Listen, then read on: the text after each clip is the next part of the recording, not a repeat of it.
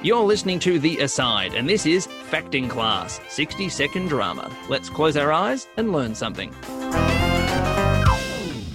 Learning new words is fun, for me at least, and this new word is awesome for drama students. Diegetic. I love the way that sounds. The word itself comes from a Greek word that meant story or connected to a story. Knowing that helps us understand what diegetic sound is. Let's remember, the audience hears everything, and the characters only hear what is in their world.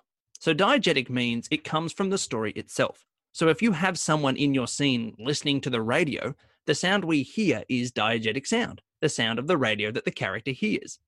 If there is a sound of cups clinking to represent a restaurant, or children playing in the background to show it's a school, or a school bell ringing, that is the sound the characters on stage are hearing. That is diegetic sound, sound from the story.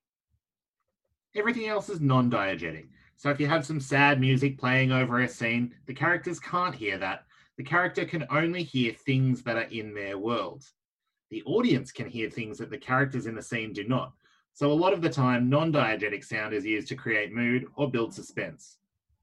Imagine yourself walking down a street at night. Sometimes we feel scared, but there is no orchestral music playing to build the tension. Yet in drama, we add music to make things feel scarier.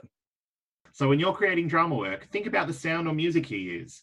Is it from the world of the story, or is it just for the audience to hear? Diegetic, from the world. Non-diegetic, just for the audience. Question: what are some diegetic sounds you hear right now? Here's an activity for you. Imagine you could have some non-diegetic sound to create the mood you're in right now. What would that sound or music be? Imagine there's tense spy music happening behind you. Can you move around the room like a spy? I'm Nick. I'm Tim. And that was Fact in Class, 60-second drama.